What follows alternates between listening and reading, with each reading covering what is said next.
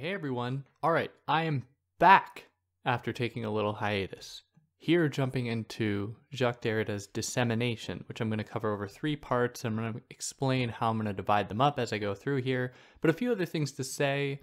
So, in order for me to keep doing this, I think I'm going to try to introduce ads into the podcast. Now, don't fear, if they actually do happen, which is no guarantee, there'll be very few of them.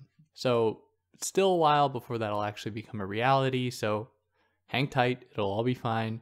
But eventually that might happen in order to supplement myself and to be able to do this more frequently, or to do this for an extended period of time, so I'm not forced to take up other employment that would take me away from this. Obviously I can't do this forever, but we'll try to prolong it as long as I can.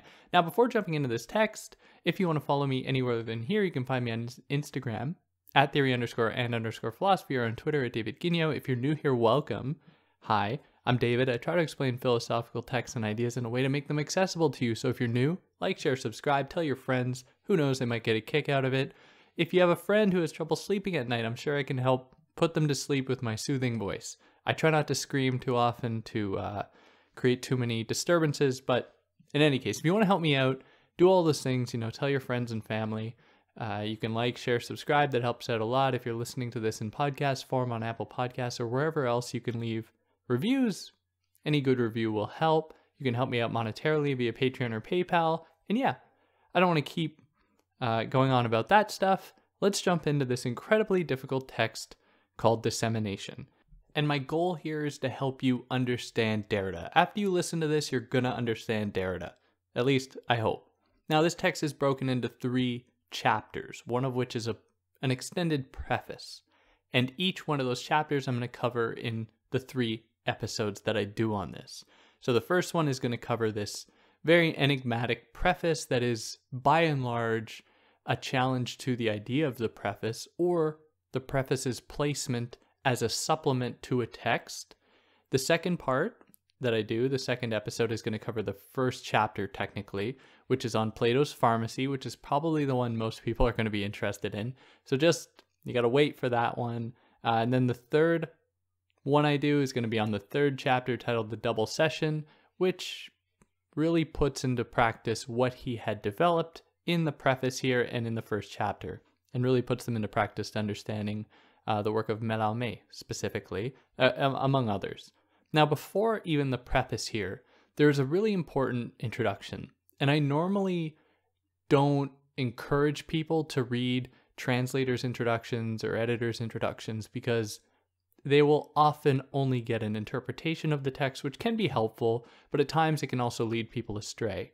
Now, in this case, Barbara Johnson's translation and her introduction here are pretty important, so I'd really recommend you go and read it. That is, if you wanted to jump into this book, because it will be very helpful for you. But one of the central points that I want to take out of this translator's introduction is the way that Johnson here, Barbara Johnson, points to Derrida's play with language.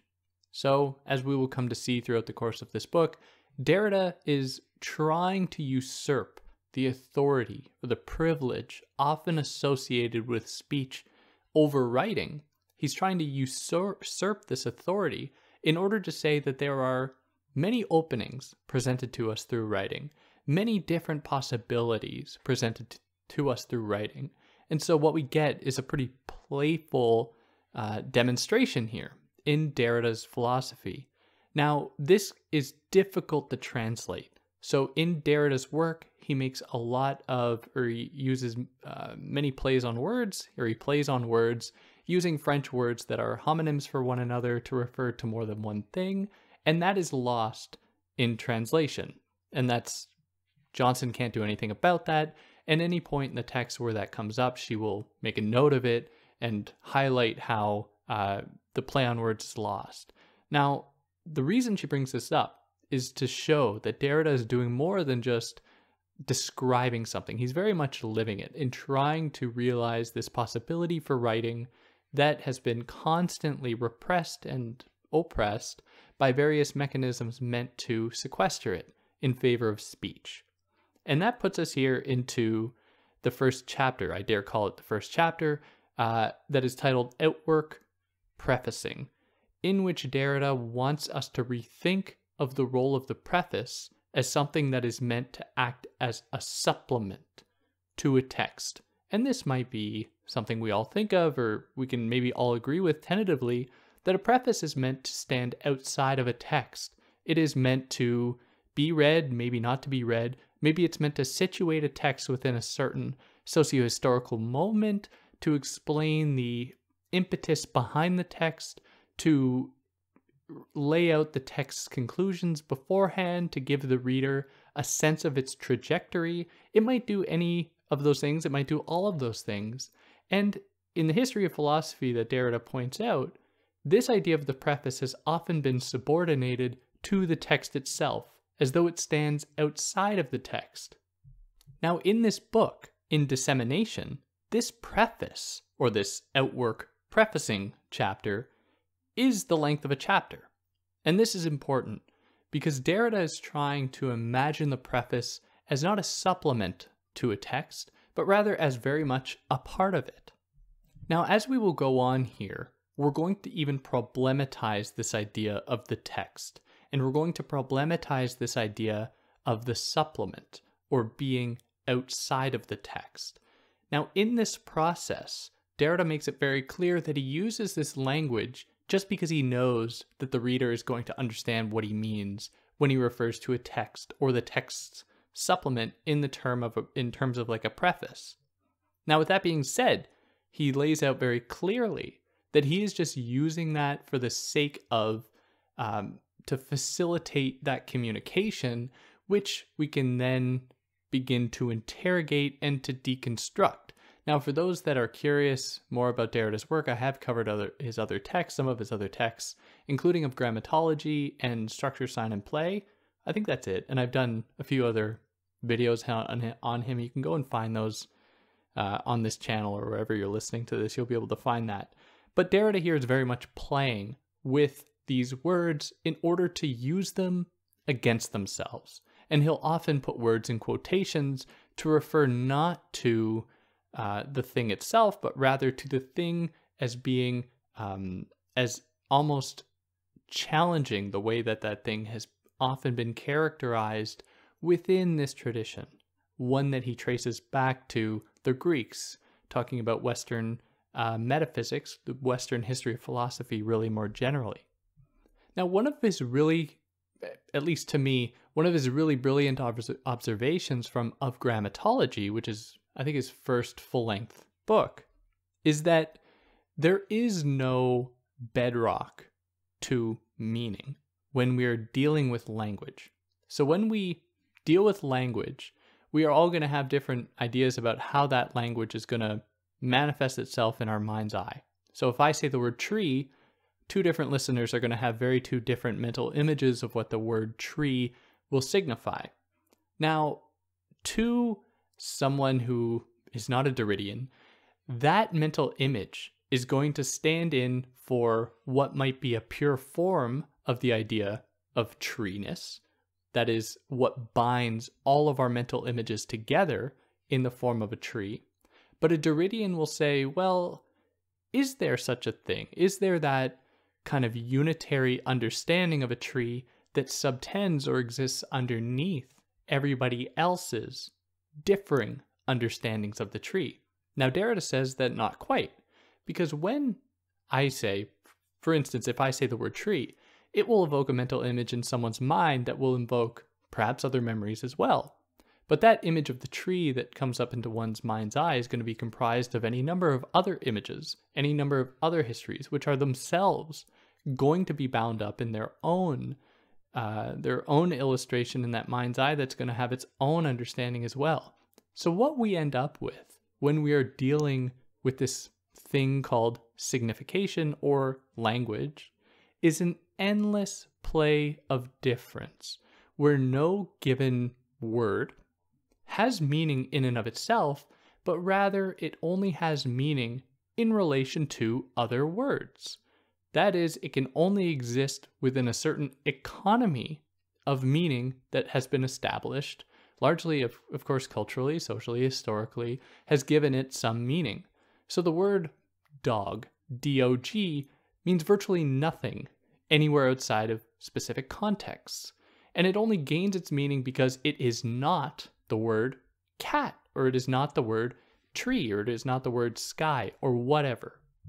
So in order for any word to actually point to a mental image or to invoke or evoke a mental image depends as much on what it does not signify as what it does signify in the mind's eye or in our brains. So there is not, and this is really that smart observation from a grammatology, underneath all representation, underneath all language, is not what he calls a transcendental signified that will exist there for everybody if we just dug down deep enough into representation or into language. In fact, all we will ever end up with is more of this chain of signification. So it'll just lead on endlessly to different things that signify, different words that signify others, different symbols that signify others, and so on, ad infinitum, that is forever, pretty much. Now, despite this, what I will say, maybe brazenly, this truth of all representation, that is, there is no real transcendental signified, there is no real truth at the core of it. Despite this, there have been efforts to try and ground a certain realness underneath representation. So, and we're going to talk about this more in the next episode when we look at Plato's Pharmacy, but in the case of Plato, there's a belief that underneath writing, so the physical act of writing on a paper, is the possibility of real speech. And real speech is the real enchilada. It's the real thing, whereas writing is just derivative to that real thing. And that thing is real because, we can feel it and touch it, and we can't touch speech, but in order to have speech, you have to be in proximity to somebody else. There's a kind of a real connection there, apparently. Now, what Derrida says is that is only another form of representation. That is, if I speak to somebody else and I am giving over to them all of my body language as well, there might be more for that person to chew on than if they just read words. And I put a big asterisk here around the word might. There might be more. But at the same time, all they are ever getting are just signs. When they hear language, they are just getting signs that they are, in their mind, that they are transforming into mental images, that they are transforming into their own understanding in order to comprehend them. If they see the other person's facial expressions, it's almost like they are reading a text as well. They are reading the text of the person's face. So even speech in this history of philosophy is itself, despite being a thing that has been privileged as a more real, a more original kind of communication against writing, it is itself only another kind of text. It is itself and only another kind of writing. So the history of philosophy being rife with various distinctions, like the distinction between body and soul, between writing and speech, between,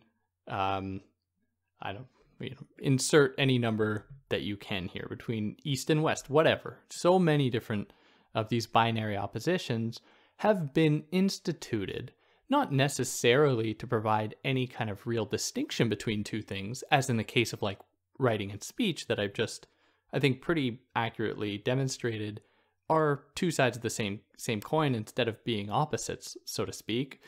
They are very much similar. Despite that, there have been efforts to try to ground all understanding, or to ground all representation and understanding of that representation into easily digestible categories that can then provide a sense of, security. That underneath the uncertainty of writing is speech. Underneath the uncertainty of, and this is, how often the body is framed, underneath this kind of uncertainty of the body is the certainty of the mind, or the thinking mind. And here we might think of Descartes, for example, where we can't be sure our bodies exist, but we can be sure, because we are in the process of thinking, that the mind exists. And that is the original unitary thing that keeps everything in check. It is that bedrock, that transcendental signified that cannot go away. But we just, in the case of Descartes, we just need to turn to Kant to undo that, where Kant says, but Descartes, the only way you're able to have thinking as a faculty is purely by your having had experiences, bodily experiences in the world. So instead of saying that thinking is the bedrock that it can't go away, Kant comes into the picture and says that, well, it's difficult to really say what necessarily comes first. We really have experience, and we can't just do away with that and say that it is somehow derivative to thought. Experience is very much necessary, and the same with David Hume and so on, but there's kind of a tangent here. My point is that the distinctions that have been created between these different binaries have largely been founded upon nothing. Yet within this cultural imagination, within this history, they have been very instrumental in motivating certain privilegings of speech over writing, for example.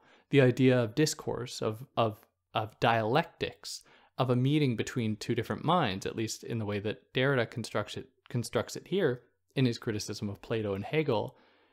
In the dialectic being this avenue towards truth, Derrida says, well, surely then the same thing can happen of writing, because anything that comes out of a dialectical interaction can be related to what happens when a reader confronts a written text, and so on. So the very fact that these binaries are constructed without there necessarily being a true difference between them demonstrates the extent to which they always imply their undoing. That is, the logic of speech implies a kind of undoing of writing, and the logic of writing implies an undoing of the logic of speech. And it is deconstruction that implies this and anticipates it to some extent or another. And before jumping into that, let's imagine here, let's craft out an ad break. Now, I hope that wasn't too brutal. I have no idea what that, well, yeah, I will know what that would have been because I would have chosen it or permitted it to come on here. There probably would have been nothing, just a little pause. Hopefully that wasn't too jarring. Anyways, and deconstruction. So we're on to deconstruction here. Now, despite the fact that these binary oppositions always imply their own undoing, that is, speech not actually embodying the things that speech is believed to embody, and writing embodying more than it is believed to, than it is believed to embody. Because of that, they always imply their own undoing. They always imply their own deconstruction. Now, this might, to someone listening, they might say, well, so what is Derrida saying then? If these things are always going to deconstruct themselves, what's the point? Why does he have to get involved? Well, this logic can be intensified in just what he's done. That is, in his own philosophy, is really bringing this to the forefront, demonstrating the extent to which these terms are dependent upon one another in order to make either of them tangible. That is, in the history of philosophy, the privileging of speech couldn't happen without the oppression or the repression of writing.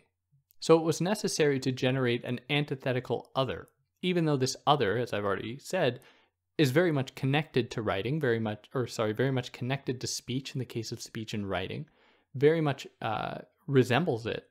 Despite that, there was an effort to try to undermine one in order to proffer up the other, to give a sense of stability, to give a sense of security to various interlocutors. That is, to make them think that they are actually arriving towards truth. And this was, again, one of Kant's criticisms of dialectical reasoning, is that it can only get to a certain point. You can only go so far with it before it'll hit a barrier. And that barrier is going to be true of writing or speech. That is, Kant, with written words, was able to demonstrate the limits of dialectical thinking by just putting out the arguments. That is, the thesis and the antithesis, and the possible trueness of both, or the possible falseness of both, in words. And it was no less true, so to speak.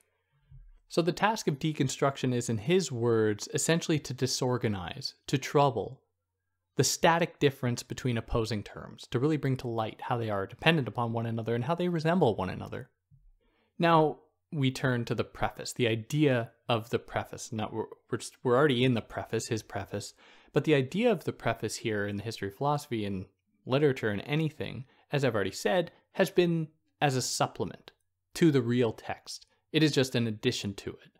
But there's a kind of mystery in the preface here, because the preface, as the term implies, comes before the text.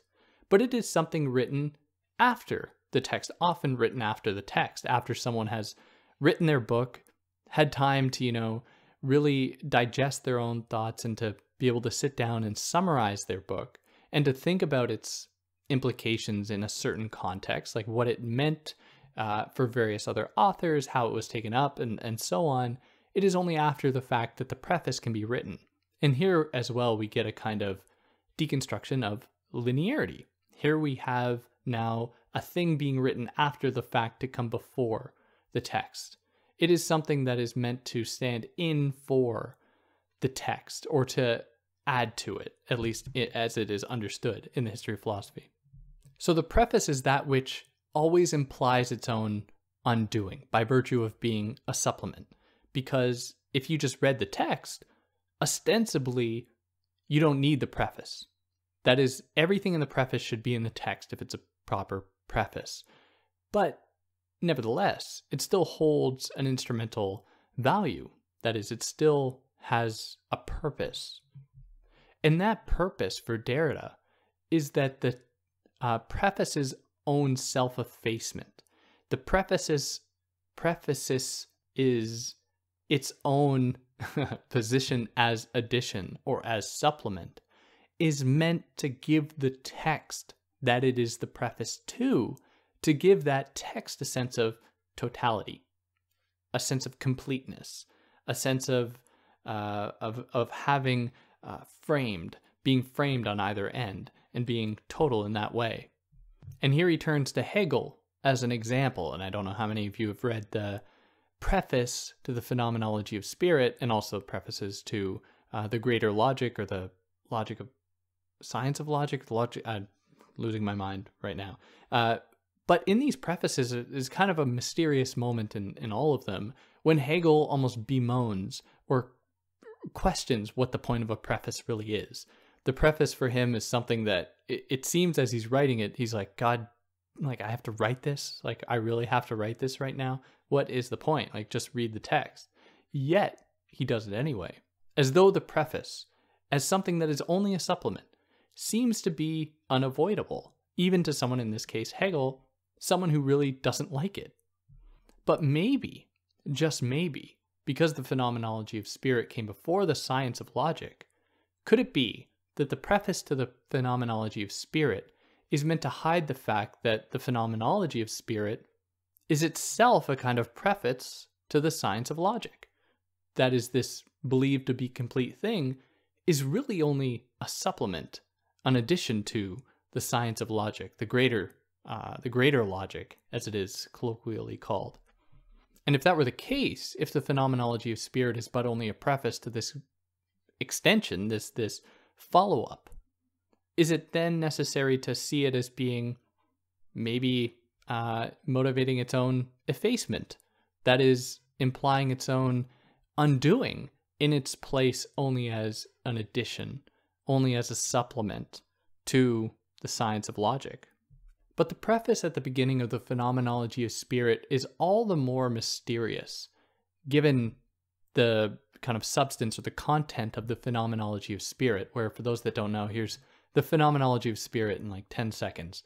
The Phenomenology of Spirit looks at many different avenues, including botany, including the relationship between serfs and lords, the relationship between kings and publics, the formation of democracy, the introduction of various religions and what those religions necessarily mean in relationship to free individuals. He looks at all of these different spaces, looks in these spaces, these kind of crevices, these cracks, for what he just kind of calls, or at least in the English translations, calls spirit. And almost at the end of it, it's revealed, or it isn't really revealed conclusively, but you get the sense by the end of it that spirit is not to be found in any single one of these places per se.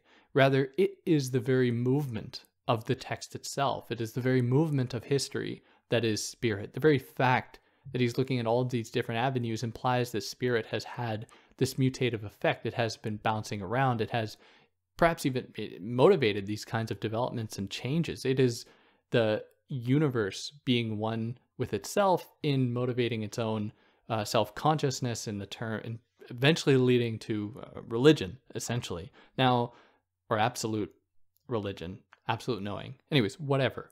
So what we get then is not a conclusion that can be readily explained in the preface, but the phenomenology of spirit, and this is what I think to be probably the most brilliant part of it, is that the very form of it itself mirrors or in some form or other tries to capture the essence of spirit, which a preface cannot do, because that would imply that the preface would have to do that as well.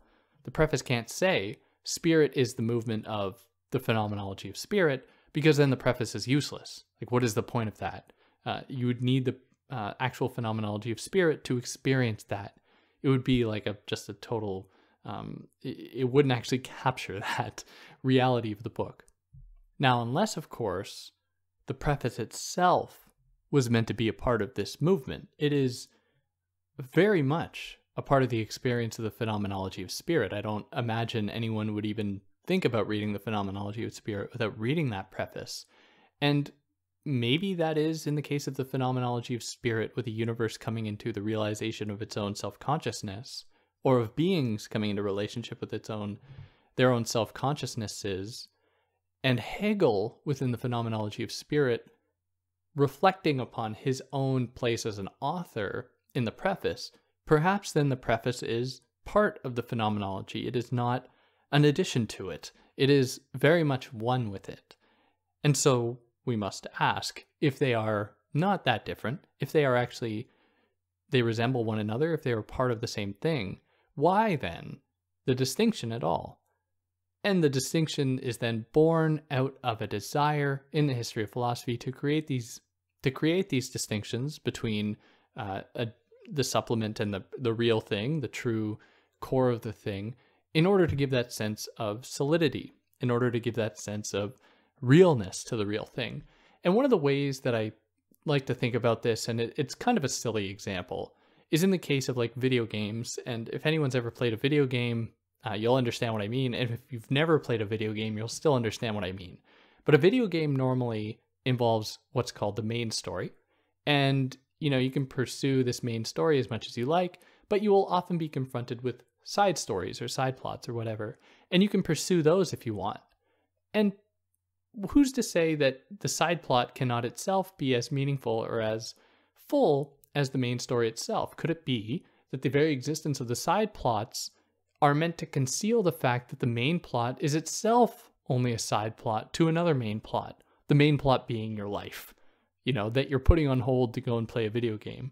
And that's just one way I like to think about it and to explain it to people in what I think is fairly easy terms, where the phenomenology of spirit here, in relation to a preface that is taken as addition or supplement, is meant to hide the fact that the phenomenology of spirit is itself derivative to spirit itself, which is itself derivative to, eidos and Plato, whatever, to anything else, which is itself derivative to the very words meant to describe it, which is itself derivative to the word of God, and so on. And what you get is this endless chain of signification where, to follow it through, the word of God is only mediated through religion, only exists in certain religious texts. And what we have is this endless circle of recognition, nothing actually being that totalizing, finished point.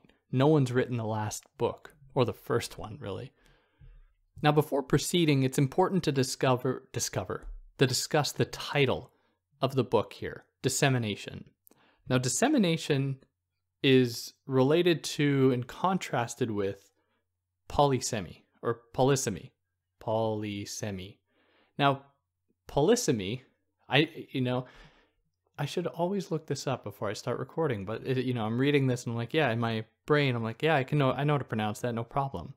Anyways, polysemy refers to how a word can mean many different things. So for example, watch. A watch can be something you wear on your wrist to tell the time, but watch could also imply what you do with your eyes. You watch something. And you can be, you can further taxonomize that. Watching can assume very different forms. Watching can be a form of surveillance. It can happen in leisure and so on. That's not really the point. My point is that words can have many different meanings. Now, in the case of polysemy, what you have is all of these meanings essentially being related to a single term that grounds them and gives them a kind of understanding. Now, by contrast, Derrida gives us the term dissemination to imply more of an explosion of possible meaning, where even the words I have just used to describe a watch are themselves broken up into many different possible meanings and understandings. Each one of the listeners, each one of you have had a different mental image pop into your mind about what a watch is, the physical thing, versus the act of watching or being a watcher or whatever. And so what we get there is really the description of the impossibility of grounding meaning in any given word or in language, because it always only refers to other words, to other meanings. Whereas in the case of polysemy, I'm just going to have to laugh every time, it only points to that single word that stands in for many different things. So they do resemble one another. And Derrida isn't trying to necessarily proffer up dissemination as the truth of all things. His point is that the very truth is that this truth is always going to be evading us. So dissemination explains and is really the condition for the never settling on meaning, what is also called différance, where différance referring to both to differ and to defer, that is, how two different words are different from one another, yet their meaning is deferable from one to the other. In the case of speech and writing, speech defers its meaning onto writing in that it uses writing as a necessary antithesis to give it a kind of meaning, to give it its, I guess, privileged place within, within the history of philosophy. Now, for those that have been listening and might have maybe a pretty strong understanding of the history of philosophy, you might think that there's more to it than just being comprised of binaries. The binary between, say, writing and speech, or between mind and body, or anything else, or between thesis and antithesis. In the case of thesis and antithesis, there is a third term, and that is synthesis. And this third term has often been this transcendental signified, this thing that stands outside of that binary, of the dyad, in order to give that dyad its kind of, to concretize it, to really fix it in time and space. Now, what dissemination does for Derrida is it troubles this triangle, this, this trinity between, and I'm just using this as an example, between thesis, antithesis, and synthesis, to open up a fourth term. And this fourth term is never defined, but it is opened up into indiscernibility. It is opened up into possibility, essentially. And the point of this is to open up the possibility not of the triangle, but of the square. And in the square, one of the corners is going to be almost, not hollow, but imagine that corner being like kind of transparent, opened up to possibility, almost opened up to other kinds of shapes. And the reason he does that is to imply the how you can't pin down meaning. It's always going to be somewhere out there. No matter how much this triangle tries to, or this square tries to close in on itself to form the triangle, there's always going to be the remnant of this opening opened up to somewhere else. And this extends also to like psychoanalysis resolved in, what any one of the terms there, like maybe castration or something that is meant to stand in for everything else or to be that of everything, or like Oedipus, as Oedipus is described especially in Deleuze and Guattari's work. And so the image of the square, and this will come back very briefly toward the end of the book, the square is meant to trouble that closure of the three terms and or the position of the transcendental signified in solidifying the other two terms as being their bedrock. The one that kind of says, oh, there's the privileged term and the unprivileged one, as though it's a natural distinction. Now, here's another good point. Let's pop in an ad. Now, I hope that wasn't too jarring for you. I bet it was something fun. I'm sure it was something fun. Now, insofar as writing stands outside of speech, or the preface stands outside of the text, insofar as we've demonstrated that, and that in fact there is no outside to the text, and what he means by that is he's not saying that like everything is naturally up for interpretation. What he is saying is that everything is read as text, essentially. There's nothing that is absolutely immediately communicated to us right to our like brains, as though like God just transmitted it to us and just put it into our minds.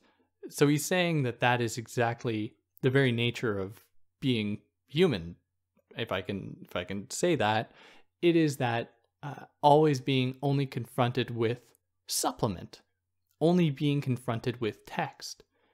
So by saying there's nothing outside of the text, what he is saying is that, like in the case of the phenomenology of spirit, why can't it be that the phenomenology of spirit is itself the preface to the preface? Where in the preface, Hegel has this kind of moment of self-reflection. Perhaps that was necessary because, remember, the preface was written after the phenomenology of spirit. So why can't we understand it in terms of it being the preface to that preface? It was written after. So by virtue of that, it was a preface. It was a preface. It came before the face. It came before the text. So when he says that everything is text, I think it's important to clarify this. He's not reducing everything to a textual immanence, where suddenly we can just apply the tools we understand about engaging with texts to everything else. His point is that insofar as the text in relation to something like speech implies an outsidedness, or how the preface is seen as an outsidedness, he is saying that the entire possibility of being, or what it means to have interactions, to engage with language, representation, anything, is itself an engagement with outsidedness. There's never an engagement with like pure inside, a pure transcendent thing. So we could very much change that sentence instead of there is nothing outside of the text, because we are just talking not about textuality per se, but about the very logic of exteriority, of being outside, being an addition to, not being part of. Because we can put it that way, we could change the sentence to, there is nothing outside of the outside. Everything is outsidedness. Or, to be even more cheeky, there's nothing outside of the preface. Everything is really prefaced to something else. Even the Big Bang, as being a possible original point, implies that there were two floating molecules or whatever that bumped into one another. So even before the so-called original point, or the origin of the universe, had to have been something to which that meeting of these two things that collided and produced the Big Bang, that is only a supplement. It is only an outside of those two original cells floating around, or whatever it is. I don't know. Someone explained to me how I misunderstood the Big Bang. I think the point still stands, but in any case, that's that.